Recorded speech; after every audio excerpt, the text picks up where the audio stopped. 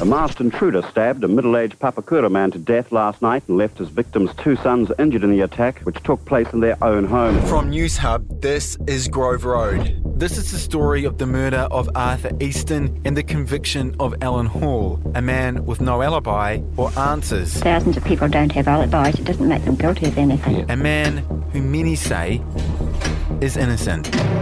Coming soon. newshub.co.nz/podcasts.